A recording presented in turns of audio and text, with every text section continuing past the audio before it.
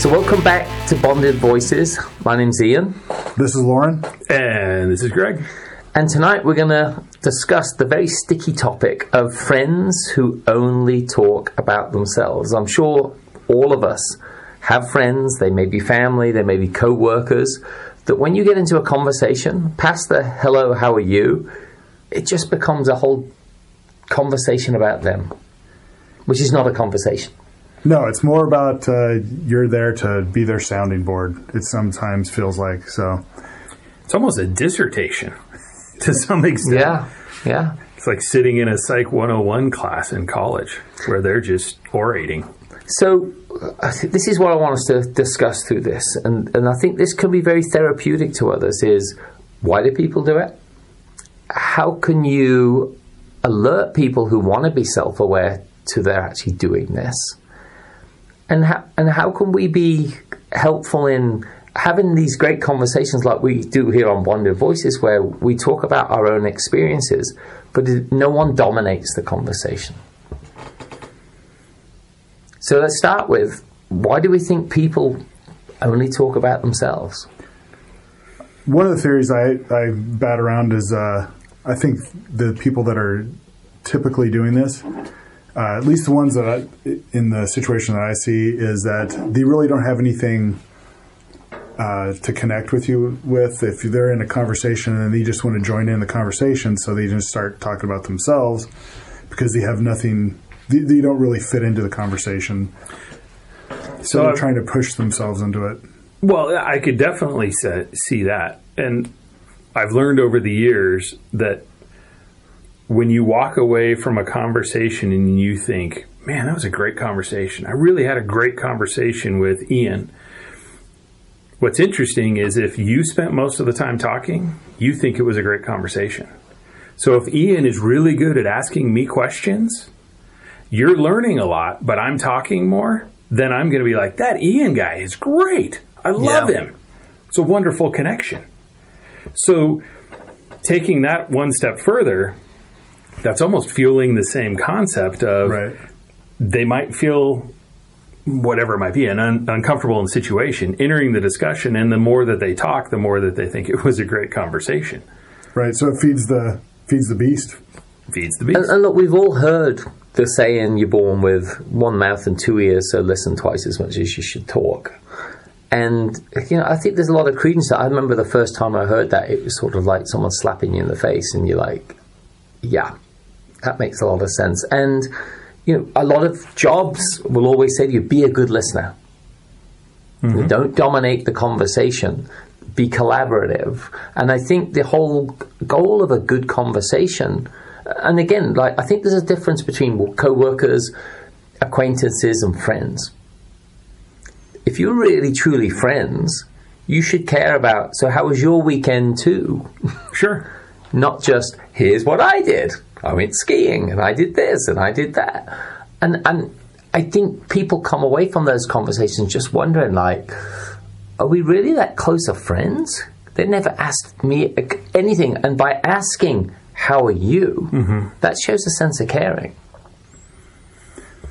So I guess the takeaway is to learn how to read the audience, see if you're... Definitely. I think they're fundamentals more. Right. So, yeah. So you see what they're... And if you feel like you're then dominating the conversation, pause and then ask them a question. Because I think I've gone through this whole process where I'll be really excited about something and I'll be meeting with someone talking and they're just nodding and I'm like, yeah, I need to shut up now and listen a little bit. Right? Well, that's paying attention to the social cues. Right. Maybe that's one of the reasons people keep talking. They're not aware of the social cue. Sure. Could be possible. Now think about women will always say men try and fix things, and we do. We love to come with a solution. And sometimes people just want to vent. Sure. Now that's different. I think if none of us, or if anyone who's listening doesn't have the social sense to know when you just got to let someone talk, that's great. And I don't want this to come across as it should always be, you had 3 minutes, and you had 3 minutes. Right. But because there's going to be times when someone just needs to get something off their chest. But if we're going out, even as couples for dinner, or just around drinking and having fun, I think it'd be very awkward if just one person talked the whole time about them. Right. About their kids, about their life, about their new car, about their house, about their job. And I think everyone would be waiting for like, oh, it's about time to go. Well, right, yeah, other than that, you'd be hoping that you're good enough friends that they're going to be like, and what about you, Lauren? How was your weekend? Right. Or, how's your job going? Your comment on the sometimes you just need to listen. That was a tough lesson for me to learn early on in my married life. And now I just ask the question, do you want to talk or do you want me to try and fix it? Right. And thankfully we're at the level where she'll say, yeah, I just need to talk. Okay, great. I'm here to support you. But I 100% agree with you that that's a different situation. And even when you get out in a group setting, the idea of some one person dominating, and what's the difference? Is there a correlation? I'm going to throw a curveball in here. Is there the one-upper? How does the one-upper play into this? That's brilliant, because I think there is part of what plays into this is that one-upper. And they're the people who, their boat's always got to be bigger. Their car, it's faster, Sure. And it takes away from that camaraderie and that friendship, because it just becomes about them all the time. Mm-hmm. Now, and look, I've had the experiences, I've lived in several countries of the world, and it's not just an American thing. I've seen it in many different countries. And I think it's, if you ask people, I think in every one of the, and I double checked, there's 197 countries of the world, right? Right? We were at 195, 196, we were good, we were close. But I think you could ask them in those 197 countries of the world, and they'll be like, yep, it happens here at the Vatican too. Mm-hmm. Well, I think there's a little bit of human nature in there, just from a competition. There's also keeping up with the Joneses. I think there's a lot of factors in there, but back to our topic for this particular discussion, the one-uppers, what I feel is that the one-uppers sometimes don't even listen. Rather than being so excited to talk about what they want to talk about, they do a tiny bit of listening, and if you talk about a baseball bat, they're quick to, they just heard baseball bat. They didn't hear what type, what kid it was for, any of that. Then they're off on, I just bought the ABC 123. Right. And it's the best, and it's not even in production yet, but I already bought it. They have their conversation already queued up in their head. They're just waiting for the keyword. Right. Right. And again, it comes back to talking about them. They don't follow up with, so hey, where'd you get it from? Like, what is it for Aaron? Is it for Bob? Who's the bat for? They just, again, talk about themselves. So it's one of those, I think it's a failing in people, because you don't grow a relationship with other friends unless you ask questions about them and their well-being. Mm-hmm.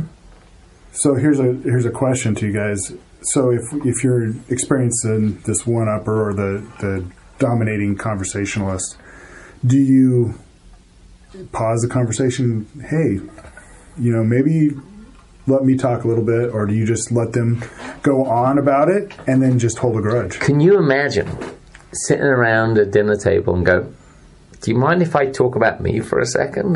Like, what the reaction would be? Like, I think the people who talk about themselves would be just like, they would be floored. They'd be My floored. gosh. Maybe they don't. Let's give them the benefit of the doubt. Maybe they don't realize they're doing it. Maybe they're just so used to Maybe they're at a profession where they're just talking all the time.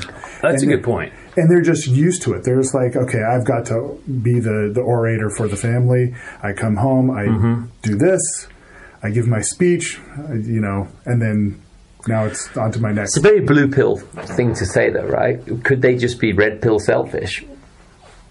Well, there's certain professions and certain personalities within certain professions that are very dominant. They need to control the situation at all times. And that would be very difficult.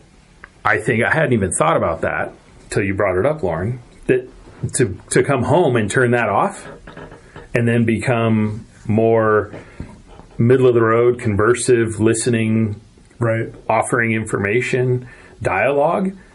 That's an interesting... So, and this is the reason why I specifically went with friends who talk about themselves, because I think in a work situation, we've all experienced that person who wants to be the subject matter expert, who wants to be the smartest person in the room, guys and girls. And they just want to hear themselves talk, because if they talk for long enough, how can they be wrong? Because no one else is... No one corrected them. No one's offered anything else. Sure. Right? So that's why I went specifically with friends, because I can leave a meeting where I feel I never said 2 words and I don't care. But I think if I went out with people who I thought were friends, and let's say you have a third party listening in, and you went, they're good friends, and that person said to you, they never asked you anything about you. How are they good friends? So that's where I'm going with this, which is, okay, why do they do it? And I don't know. And I don't know if it is just an individual trait in people. Is it something more? That's a good question. I'm trying to think how you could alert someone that they're doing that. Right? Is it something like Lauren, you were saying? You stop and you say, maybe it's time for me to tell you how my weekend went. Right. And that almost feels like a schoolyard conversation amongst a couple of second graders. Right. Or a teacher teaching 2 kids how to have a conversation. Okay, now Johnny, you talk. Okay, now Bobby, you talk. But I think that there's probably some merit to that concept to at least bring some relevance or some sanity. Not that they're not sane, but some clarity into the talker, controller, dominator. Maybe they don't even realize they're doing it, is what I would... Sure. Hopefully, the people aren't that narcissistic that... I mean, there are going to be people that are that narcissistic, but hopefully that you've picked your friends well enough to where maybe it's just a bad day for them and they're super excited, or maybe you just need to, hey, I'm really excited that you did this, but I did this as well. What do you think? Like, could you ever imagine that moment where you actually said, you know what, if we're still going to be friends, unless you ask me something about me, maybe we're not that good of friends? Does it have to be that confrontational, though? Okay, so then what's the middle ground? So you say, hey, the next time we go out, I'd love to share some of my latest triumphs. The next time we hang out, remind me next time we're together, I got this great story to tell you. Right. I had a great weekend too, but obviously there's not time in this discussion to share that. So, yeah, I see. I don't know. Yeah, it's such a tough one, but I think we've all experienced it with people who we'd love to not have to have that conversation with. Maybe you just send this podcast to that person. Yeah. That could be it too. So, okay, you could address it head on, and that would be interesting to hear how. Well, if you're truly friends, it shouldn't matter, right? It shouldn't matter. And if you're not getting any words in edgewise, well then, no loss. So actually, I would even say my buddy who I was just telling you about, he talks a lot. And I mean, he can go off on a tangent, but he's the sort of guy you can say to him, hey, you finished talking about you? And he'd laugh about it I mean, he'd apologize and let you go off about you. But he wouldn't take, because he knows he's like happy and positive and passionate about things. And well, so right there, if people are passionate about stuff, how can you fault them for talking about it? If they're passionate, maybe they're trying a new hobby and they're trying to get you to talk about it. And like, I went skydiving for the first time, which I'll never do. But let's just say that's you should. Yeah. not going to happen. But, so we're sitting there, and I'm talking about it nonstop, and you're like, well, kind of sounds like fun now. Maybe he's just trying to sell you on trying something new.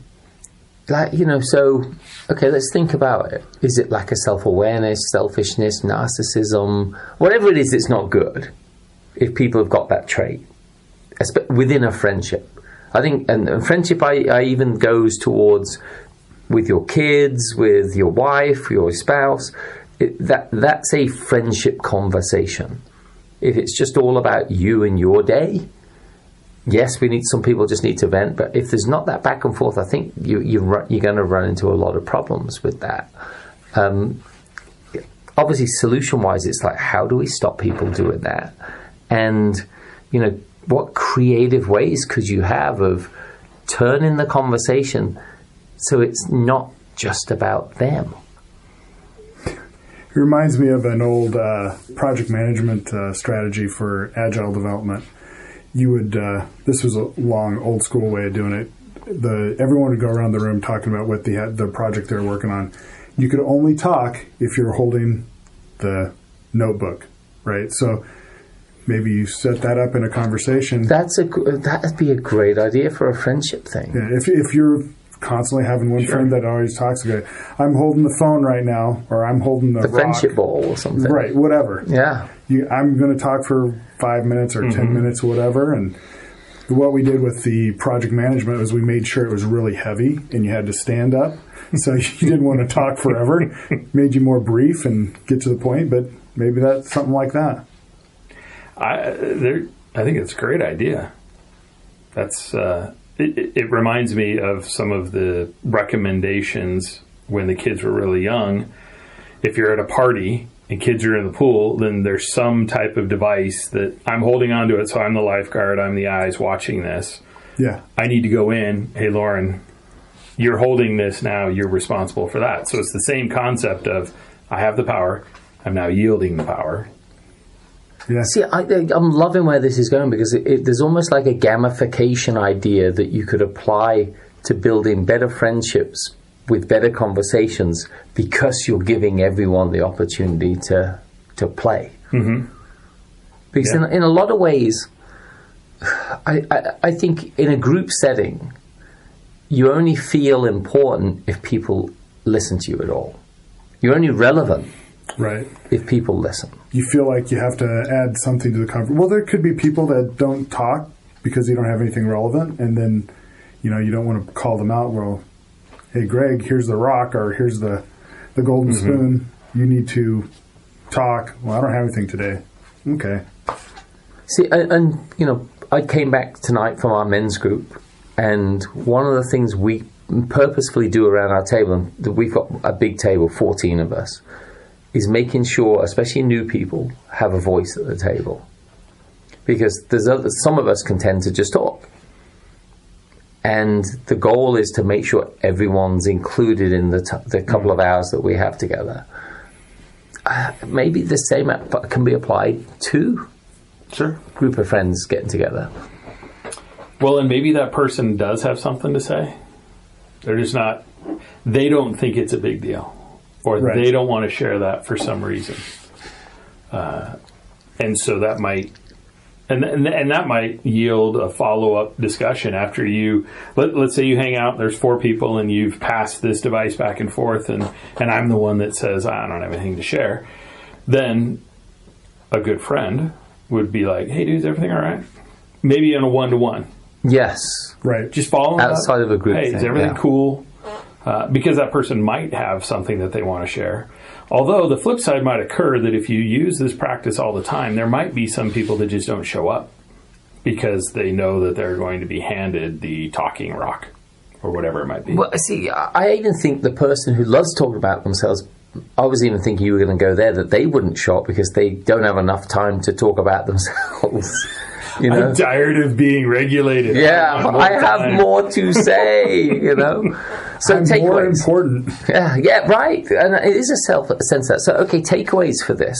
I think there's an agreement, and I think it's obvious, that it's not healthy to just go into a conversation and talk about yourself. So Lauren, give us something as a takeaway. Well, I would say try to be understanding of the people that are doing it, but give them some type of visual clue that, hey, cut it off. You know? You mean if it's like a spouse or other friend that does it all the time? Yeah. I would hope it's not a spouse.